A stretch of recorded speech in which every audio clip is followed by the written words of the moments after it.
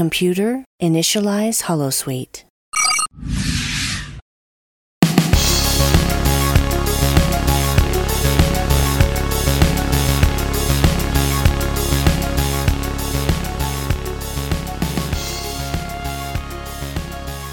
Hello everyone, welcome back to this week's episode of the Sci-Fi Feminist podcast.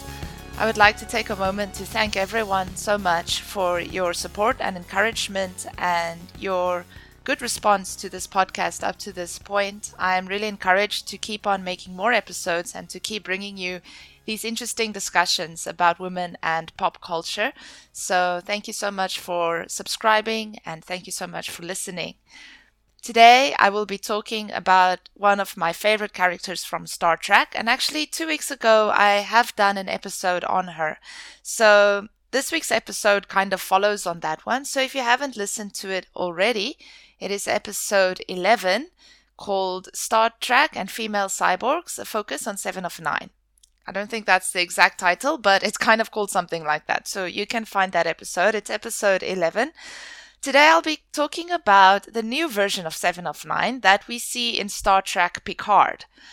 Now, I was super excited, like I think most Star Trek fans were, when it was announced that Jeri Ryan would return as 7 of 9 in Star Trek Picard.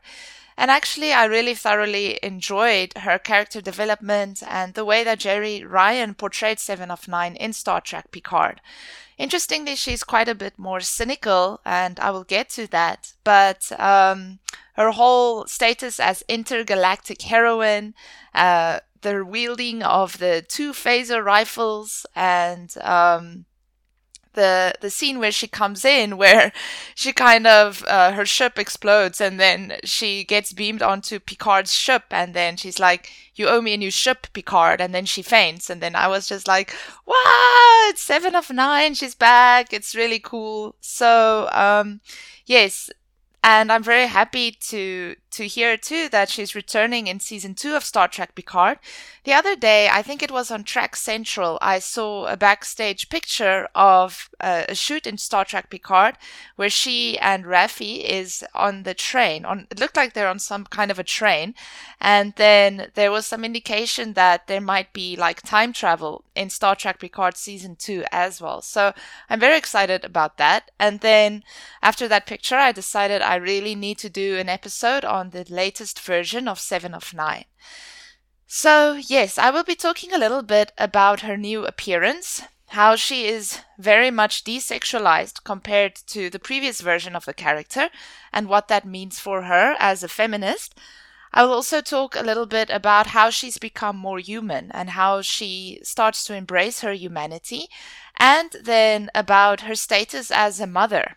There's a lot of emphasis on 7 of 9 as a mother in Star Trek Picard, and also on her sexuality, her sexual orientation, which is kind of revealed at the end of Star Trek Picard season 1. It's not what it was in Voyager, or not what everyone assumed it to be in Voyager. Yes, so you can look forward to a very interesting discussion about a character that I'm very passionate about. Okay, so let's get into the first part of this discussion then, which is 7 of 9's appearance. So in the previous episode, I described how 7 of 9's body is very sexualized and very fetishized and also feminized.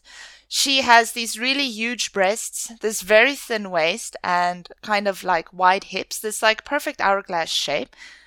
Perfect, I mean, by Western beauty standards, of course. She's blonde and she's very attractive.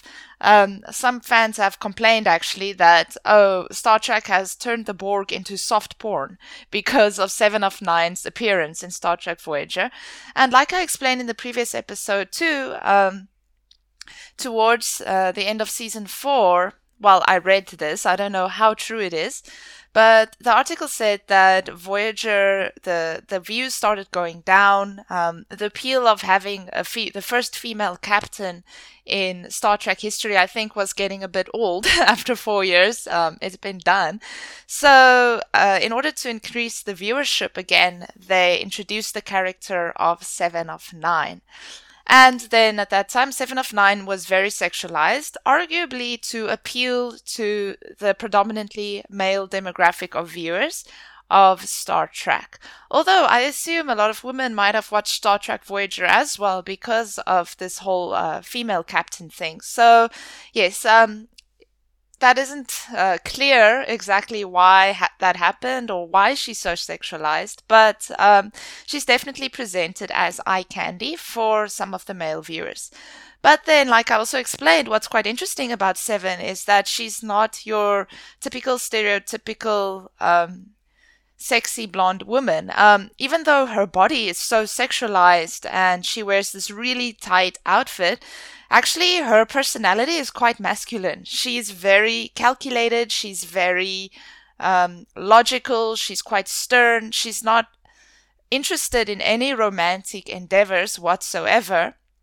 Every time someone, kind of like Harry Kim often does, makes some seems to be in love with her or makes some sexual pass at her, she doesn't even get it because she's so unconcerned with that.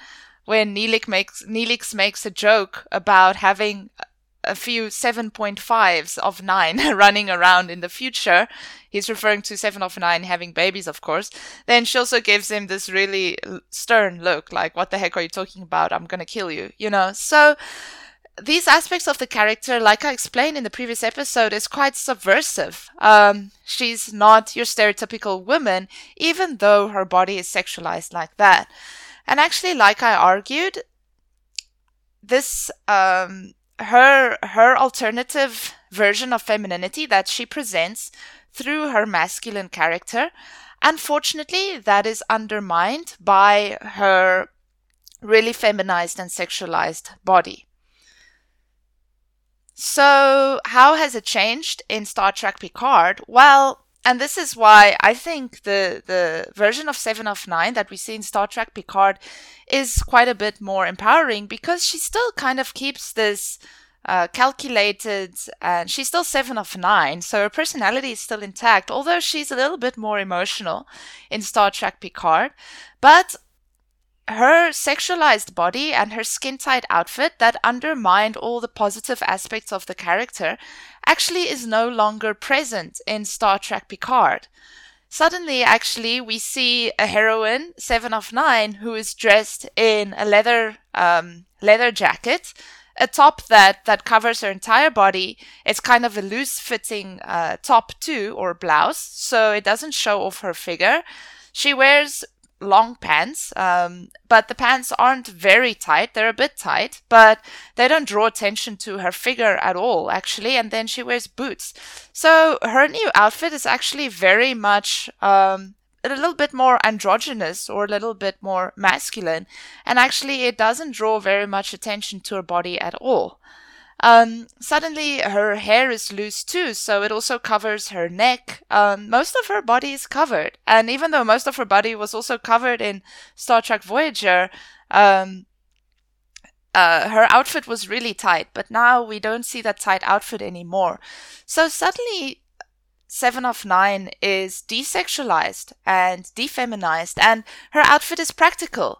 And the purpose of the outfit is not to draw attention to her body like her outfit in Star Trek Voyager is. It's so funny when the Doctor designs Seven's outfit in Voyager. He's like, I'm no fashion designer, but I designed something for you that's really practical, and that's I can't remember the word he uses exactly, but he's like, yeah, this is the best outfit for you. Oh, it's aesthetic and practical. But it's this skin-tight catsuit with high heels. So I don't know how that is in any way practical on board a starship, but that's kind of what the Doctor said. So I thought, yeah, it's funny that, you know, when a guy designed 7 of 9's outfit, that is what it looked like. I wonder if Captain Janeway designed her outfit, if it would look any different. But anyway, that's just, I'm going off on a tangent now. But yes, 7's new outfit is also practical. And we can argue that that outfit is designed to make her look more tough rather than sexy.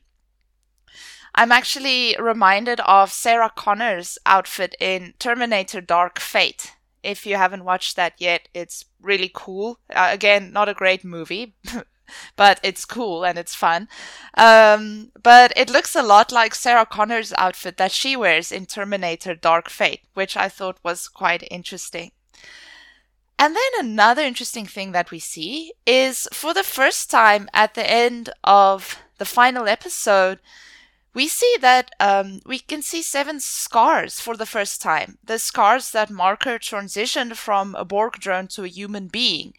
Actually, in Star Trek Voyager, we never see her scars because her arms are always covered, and her technological implants are almost kind of sexy. They're made to look they're made to make her look more sexy. But in Star Trek Picard, we don't see that.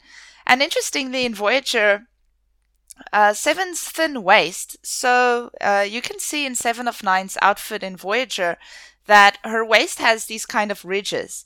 Now, actually, what those are is ridges from a corset she had to wear to make her waist obviously more thinner and shapely.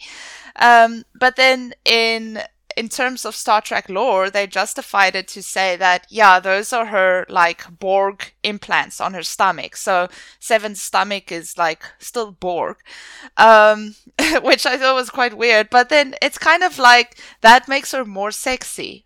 These ridges on her waist that make her waist thinner was the corset that she wore. But then they kind of make the Borg sound really sexy. Like, oh, look how thin her waist is, because it's all like technology, it's all Borg implants. But for the first time in Star Trek Picard, we see the ugly side of that. We see the part where her Borg implants connect with her skin, and it's scars. It's quite it's not so glamorized. Maybe I can say it in that way. So that's quite interesting too. For the first time, we see Seven display her apparent imperfections. She's not this idealized, perfect Borg goddess that has the perfect body, that that have these sexy implants. She's not this person anymore, but she's more realistic. Her outfit is more practical, and we see actually the scars from her transition from being Borg to human. So that's the first interesting change that we see. And I think that is quite a positive change, because suddenly Seven of Nine is not idealized anymore. For the first time, we see a real person. And I think that's really good. Young women watching Star Trek Voyager might feel like, is Seven of Nine, is that what I need to look like when I'm older? And actually, no one looks like that. Only Jeri Ryan looks like that. So I think the version of femininity that she displays for us in Star Trek Picard is much more realistic and much more attainable, and it's much more forgiving too. Yes, so that is it regarding Seven of Nine's new outfit. So yes, we can see that in Star Trek Picard, Seven of Nine, her appearance is much different from the Seven we see on Voyager.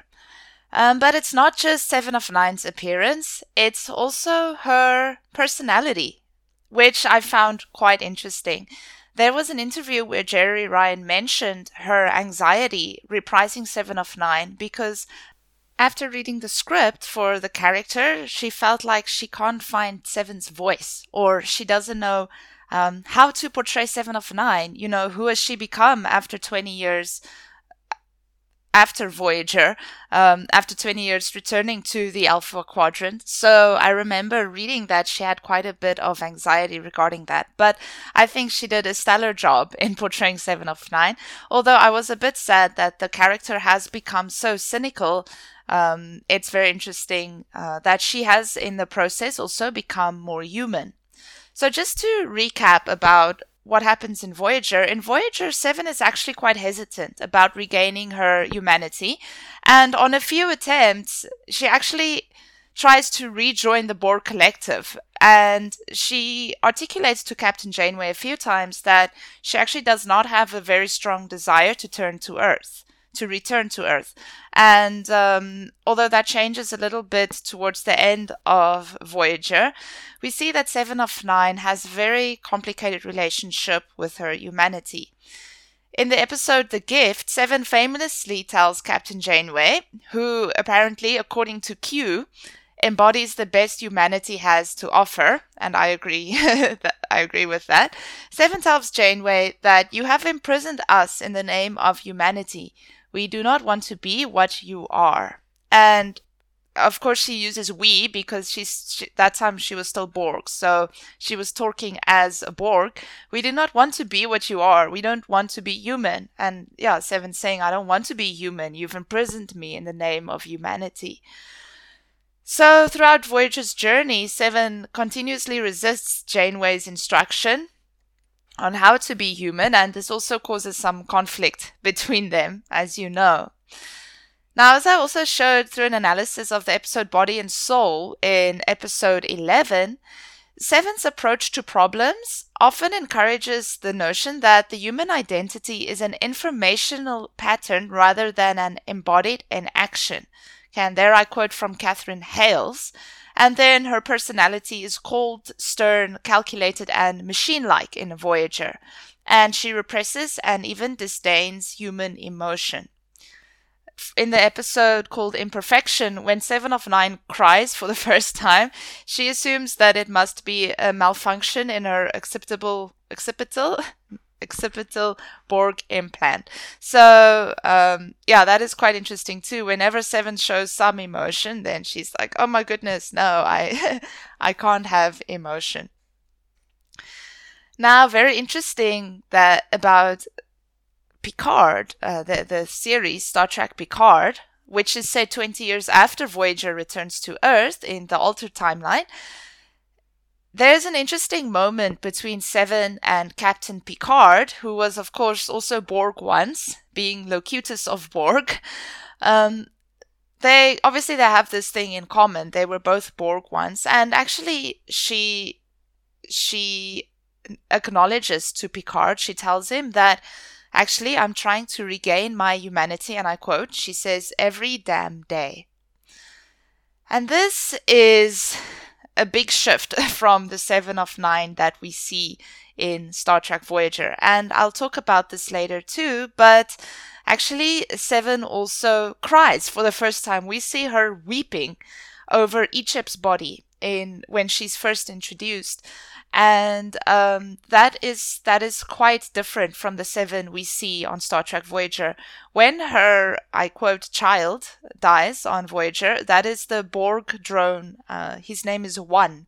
In the episode, I think the episode is called Drone or One, I can't remember. But there is a transporter accident as usual. And then there is this Borg that kind of grows from the Doctor's mobile transmitter and 7 of 9's Borg nanoprobes. This Borg baby starts maturing in the maturation chamber, and then he grows up to be One, this really big male Borg. And then in the end, actually, One dies. He kind of sacrifices himself for 7 and for the Voyager crew. And at that time, obviously that's really sad. And then she's kind of sad, but we never see her display emotion to this degree, which is quite interesting. Now, the political background in Star Trek Picard is quite interesting too, because it's not one in which humans unproblematically embrace technology, as the crew and captain of Voyager do with their holographic doctor and their various Borg crew members later on. Seems like Janeway really likes the Borg. But actually in Star Trek Picard, and I found this quite interesting, the political climate is one in which all synthetic life has been banned by the Federation. So its take on technology is a little bit more cynical than it is in Star Trek Voyager. We also see, when we see the ex-Borg for the first time, they look really mutilated, and we don't see them as these scary Borg, but we actually see them as human beings that are victims of the Borg, which I found quite interesting. Also, which is even more striking in Star Trek Picard, is that it is suggested that the Federation, which has represented the best of humanity, according to Q, for decades of Star Trek, it has become morally corrupt, and it actually initiated a war against synthetics through an elaborate conspiracy by the Romulans, right? So what being human entails, therefore, becomes increasingly ambiguous in Star Trek Picard, because humanity cannot be based on the ideals of the Federation that are embodied by characters such as Captain Janeway and Picard anymore. And I found this quite interesting. So in Picard, Seven has to negotiate her humanity in such a world, and this is where her emotions come in. She's somewhat more emotional, but justifiably, she acts on her less desirable human impulses, such as seeking revenge and deceiving her crew. So the model of humanity that Captain Janeway tried to teach Seven, we can see that type of model of humanity is not really relevant in Star Trek Picard, or perhaps not irrelevant, but it's much less clear-cut what being a good human being actually means. And I really enjoyed that dynamic that they added to the character, which is quite refreshing, I thought. Now, in keeping with the discussion of technology and Star Trek Picard's attitude towards technology, where Seven's technological augmentations often aid in Voyager's survival, as explored in episodes such as Tukatse, I always get that wrong, and The Killing Game. For example, those same technological implants are actually a vice to her in Star Trek Picard. In Voyager, it is often Seven's organic body that fails her, like we see in some of the episodes, but in Picard, she and other ex-Borg, such as Icheb, are actually hunted down and brutally murdered for their advanced technological components. And this can also be argued to be the source of Seven's cynical outlook on life, as it is suggested that she became hardened and disillusioned after she could not save Icheb from his violent fate, which was to be harvested for his Borg parts, indirectly by her apparently ex-lover Bjayzl. So yes, that is the change in attitude we see towards technology in Star Trek Picard. But what does this all mean for feminism? Why did I talk about Seven's humanity and her change in attitude towards technology? Well, it's interesting because for cyber feminists, and this is something I elaborate much more on in episode 11, so please listen to that episode if you want to know about cyber feminism. But cyber feminists view the idea that the mind and body can be split as a vice, as something that's bad for female empowerment. Because for cyber feminists, the body has been the site of women's oppression since the very beginning. So if we remove the body from the equation, then feminism, it's very difficult to make a feminist argument, according to cyber feminists. And then also regarding Seven's more emotional disposition in Star Trek Picard, we see that suddenly there's not this kind of schizophrenic heroine that is hyper-feminine in her body and hyper-masculine in her personality and her actions, but rather we see a heroine that really flows on the continuum between masculinity and femininity much more organically and much more reasonably, which I think is a move in the right direction. For me, she's a much more realistic and attainable version of femininity. And she finally, the idea that cyber feminists wanted to realize, the idea that the female body should, or human experience should be considered as embodied, that the female body is important for the foundation of arguing for women's rights, that the cyber realm shouldn't be disembodied, but that the female body should be reinserted back into the cyber realm. All of those things are kind of realized or displayed in this new representation of 7 of 9. So actually, I would argue that in terms of cyber feminism, as a cyber feminist character, 7 is the ideal cyberfeminist character based on what cyberfeminists have been arguing all along. And it's interesting because cyberfeminists have made these types of arguments in like the early 2000s already, and even the late 1990s. But it's only now that we see the representation of a heroine who is cyborg, who is both human and machine, but who is embodied, who is emotional, who is human, more than being machine.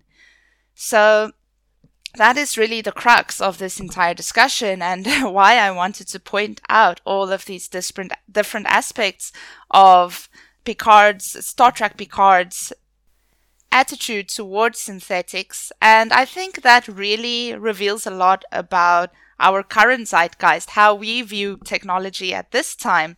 I think in the late 1990s and early 2000s, there was definitely this idea that technology is going to save us, or that technology, it was quite idealized. And we see that in the representation of Seven of Nine. Her technological parts are even kind of fetishized. But now we kind of see the ugly part of technology, when AI gains sentience, when humans turn against technology, and when technology turns against humans. And in a more literary sense, we actually see how technology, how the Borg, their Borg implants and being assimilated by the Borg, how all of that actually leaves lasting scars on the characters, both emotionally and physically. So this shift in representation, I think, is quite significant, and Seven really embodies this shift quite well. Now, moving on to the next section, which is Seven's motherhood, or the emphasis placed on Seven as an adoptive mother in Star Trek Picard.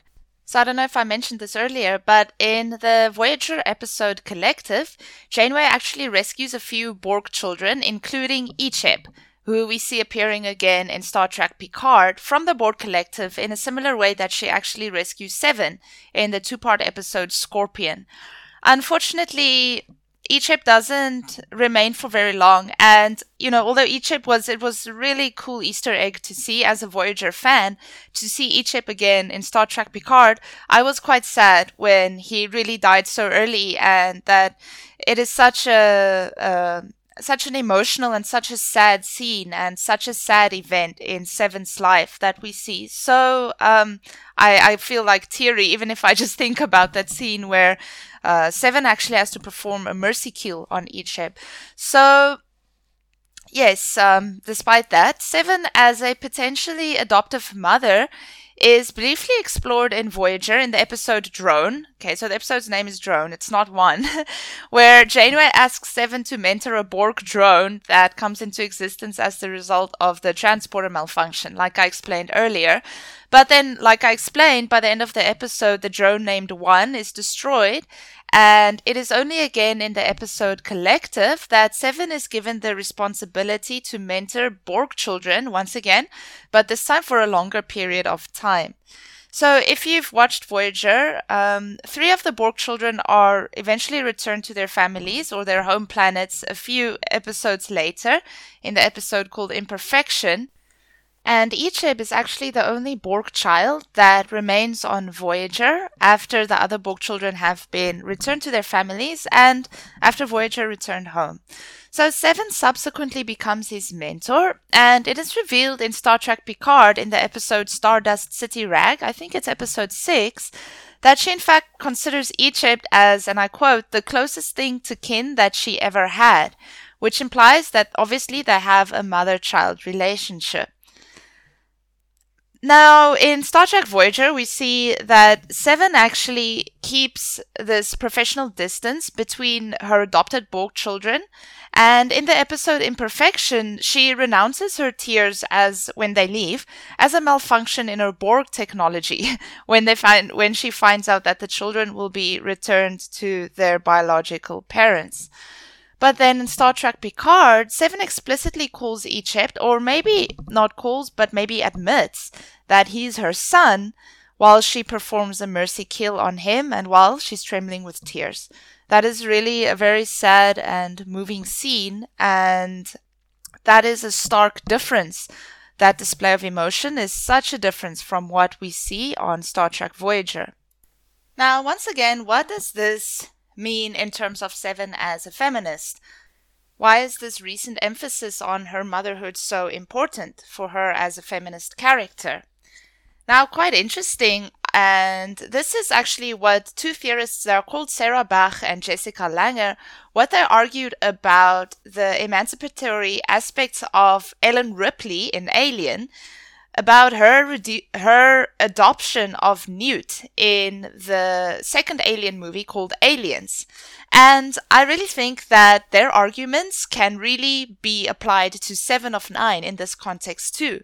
So what they said is that Ripley's motherhood of Newt is, and I emphasize, unconnected to the process of childbearing, as Newt is her surrogate but not her biological daughter.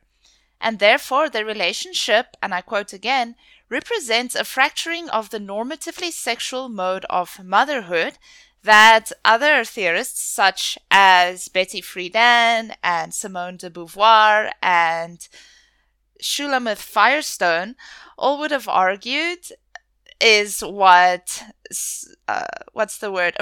women.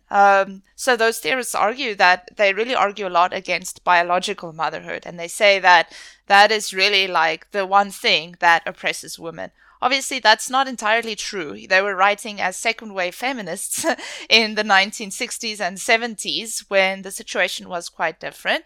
But that is why these theorists say that adoptive motherhood might be better and might be more empowering for a character like Ellen Ripley and also for Seven of Nine because it's unconnected to the process of childbearing.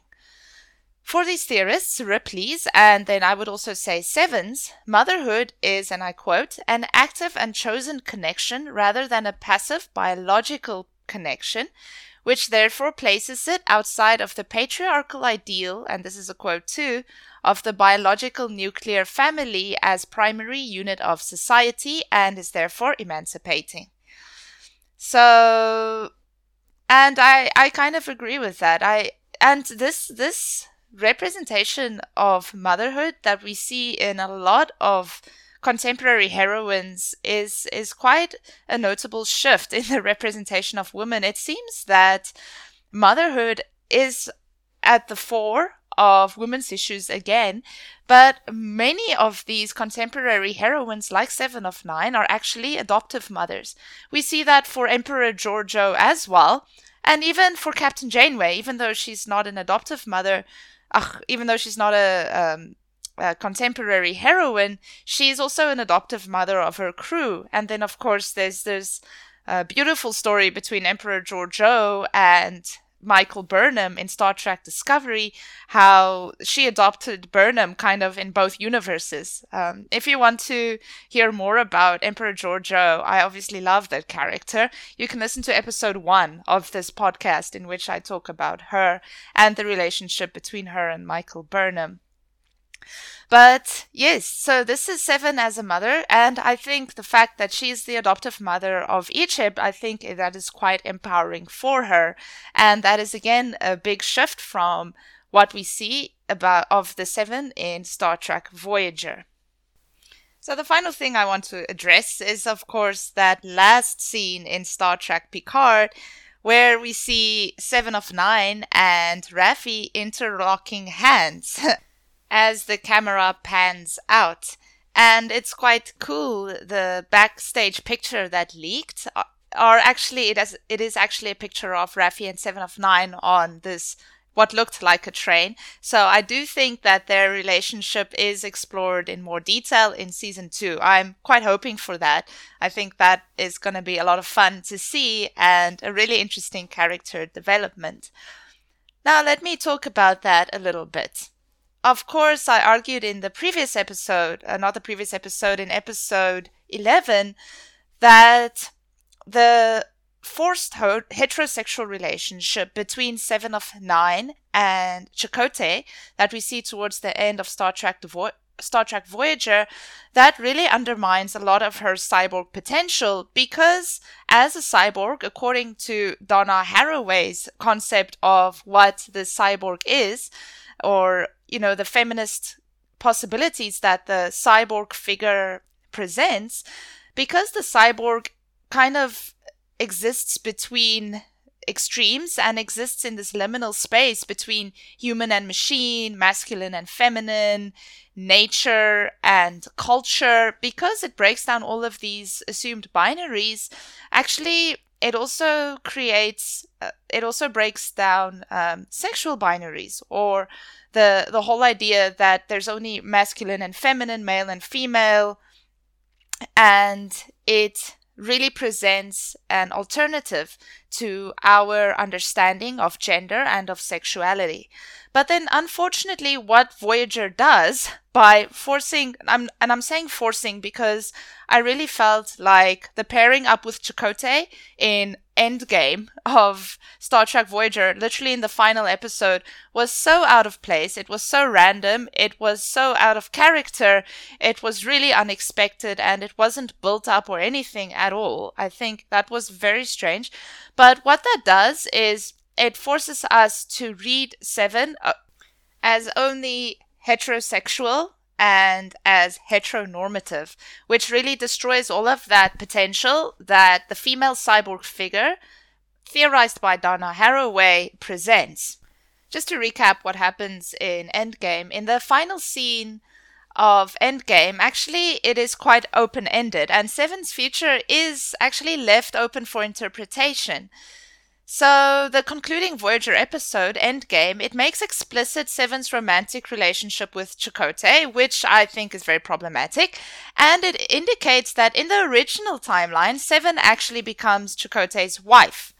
But then also in this timeline, 7 of 9 dies young, so the awesome Admiral Janeway travels back in time from the future, where it takes Voyager 23 years to reach home, to bring Voyager back to Earth earlier and to save Seven's life. And I think that is just, again, another display of how awesome Captain Janeway is. I saw a meme, and it's something like, brings Voyager home from the Delta Quadrant in 23 years, and then it's like, Captain Janeway is like, no, not good enough. I'm going to alter the timeline and bring Voyager back earlier. So she's really tenacious and really great, but let me stop fangirling over Captain Janeway. But then in this altered timeline, it is obviously not clear upon returning to Earth whether Seven actually becomes Chakotay's wife or not. According to Betty Friedan, who I talk about, I think it's in episode 4 on early liberal feminism, you can find that episode, she actually says that, well, she argued that being housewife is like the worst thing a woman could be. She wrote in 1963 about that. It's quite a seminal text. It's called The Feminine Mystique. But like Betty Friedan would have argued, actually becoming Chakotay's wife may be quite problematic for Seven as a woman and especially as a cyborg. And then forcing her into a heterosexual relationship, like the writers of Voyager did, towards the end of Endgame, it really undermines her emancipatory cyborg potential, which I explored in more detail in episode 11. Now, not much detail is actually given about what happened between Seven and the Voyager crew after they returned home, and I would be so interested to see them make some sort of a series about the time between Voyager and Star Trek Picard. Like, what happens in those 20 years to 7 of 9, and what happened to the crew of Voyager? Where are they? What are they doing? What happened to all of them after they returned home? I would be really interested to watch something like that.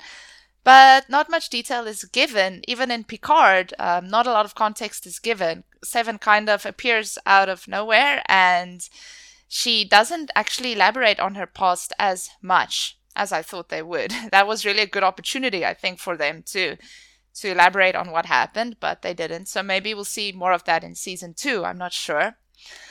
But her only tie to Voyager is Icheb, whom it is revealed in the episode Stardust City Rag, of course, was brutally harvested for his Borg implants. But what is clear in Picard is that Seven did not pursue a relationship with Chakotay, or maybe she did and they broke it up, and initially it appears that she actually remained alone in the interim between Voyager and Picard. But I guess a lot could have happened in 20 years. Maybe she got married to Chakotay and then broke up, or I don't know. I guess he could write quite an interesting fan fiction about what happened to Voyager after they got home. Anyway, part of Seven's transgressive potential as a cyborg is the fact that both her gender and sexuality are presented as fluid and flexible. And I used the episode Body and Soul to articulate that. So you can listen to that in episode 11. That is to say that when Seven is suddenly paired up with Chakotay in Endgame, she is explicitly established as heterosexual and female, and heteronormative, and her fluid sexuality is completely repudiated or completely denied. She's not a fluid sexual character, she is heterosexual and she's with Chakotay, and she's also female.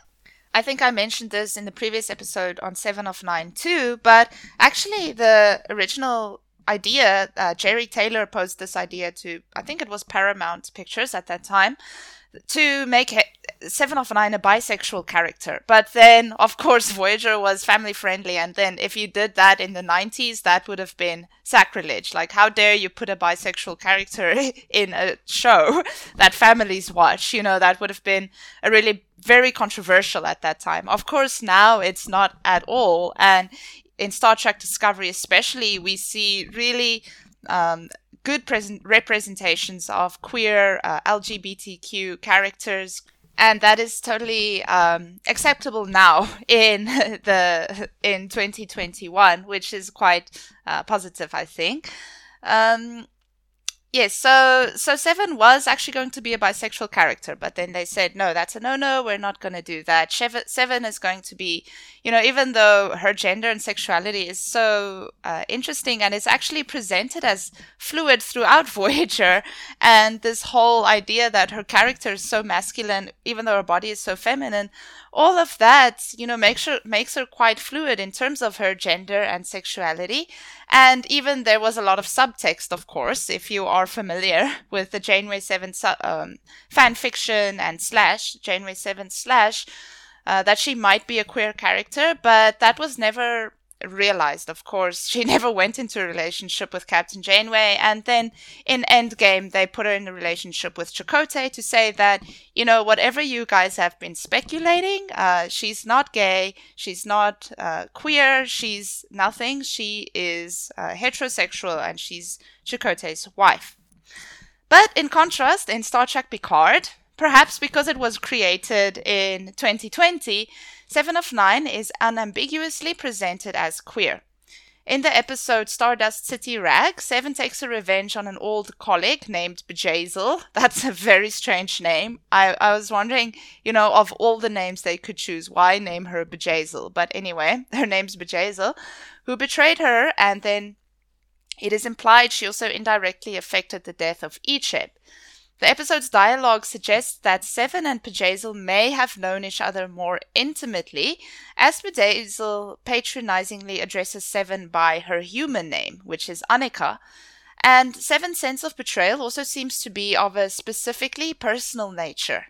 So many fans have actually commented at that time on Twitter, oh, am I the only one that picked this up? Is there some weird sexual tension between Seven and Bjayzl? So many fans have commented on that, and they suggested that actually there might have been a homosexual relationship between Seven and Bjayzl. But then the final episode of season 1 of Picard makes Seven's queerness explicit. In the episode Et in Arcadia Ego Part 2, which is the season finale of Star Trek Picard, Seven is seen romantically interlocking hands with another female crew member, which is Raffi Massacre, confirming Seven's suggested sexual orientation in Stardust City Rag. Once again, what does this mean for Seven in terms of feminism?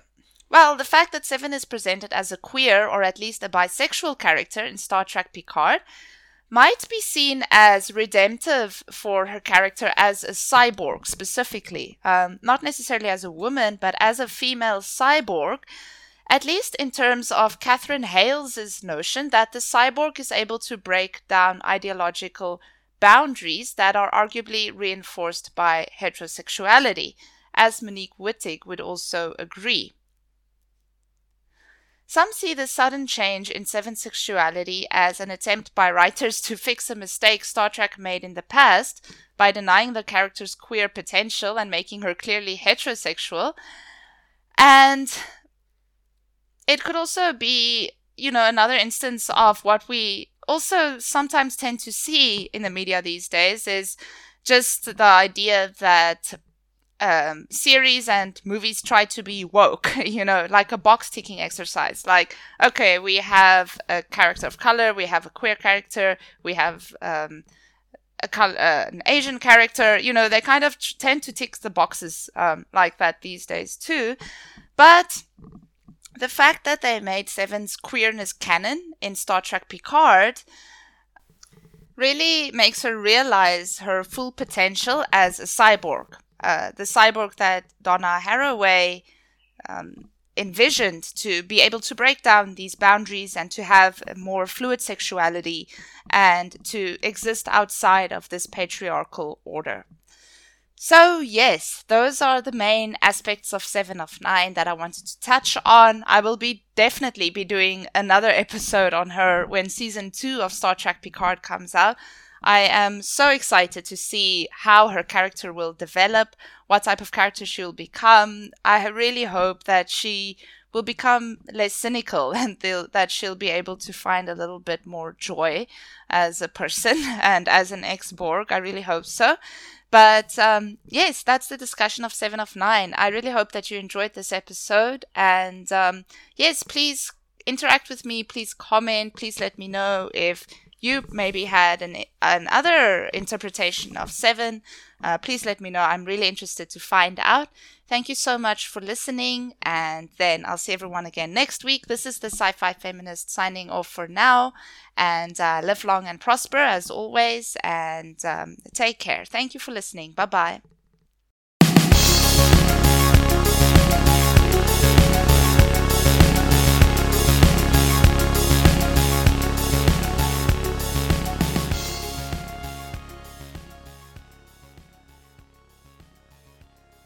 This show is brought to you by Holosuite Media. Computer, list other available Holosuite Media programs. Loading Holosuite Preview Program 4, Blast Shield, a Star Trek Lower Decks podcast. I think we all thought Ransom was going to go into that fight scene thinking that it was game over before it even started and he was going to lose. But I think the moment he rips his uniform off, which is hard anyway to rip a shirt, but to rip an actual jacket like that, pretty impressive. And then he had about, I don't know, I think it's 62 abs. He just looked ripped, and then he was just a little bit of this, a little bit of that. I was just going to say, it was the way that he also narrated it. It was just perfect. It was great. Ransom definitely went to the school of Kirk Fu. Ransom Fu, maybe we should be calling it. Loading Holosuite Preview Program 4, The Voyagers, a Star Trek original, animated, and Kelvin Films podcast. Full honesty, I did find that the scene was seemingly long when they were driving with him and Scotty to get to the Enterprise when they were in their little capsule. I felt that was a very long scene driving around the whole Enterprise. But find yourself someone in life that looks at you the way Kirk looked at the Enterprise. I mean, that was a beautiful moment. And I absolutely adored when Spock came back onto the Enterprise. Just how everybody on the bridge, like Uhura and Chekhov and everybody, they just kind of rallied around him. And it was a really warming moment just to see that original core group of people just celebrate him and happy to see him. Computer, deactivate Holosuite.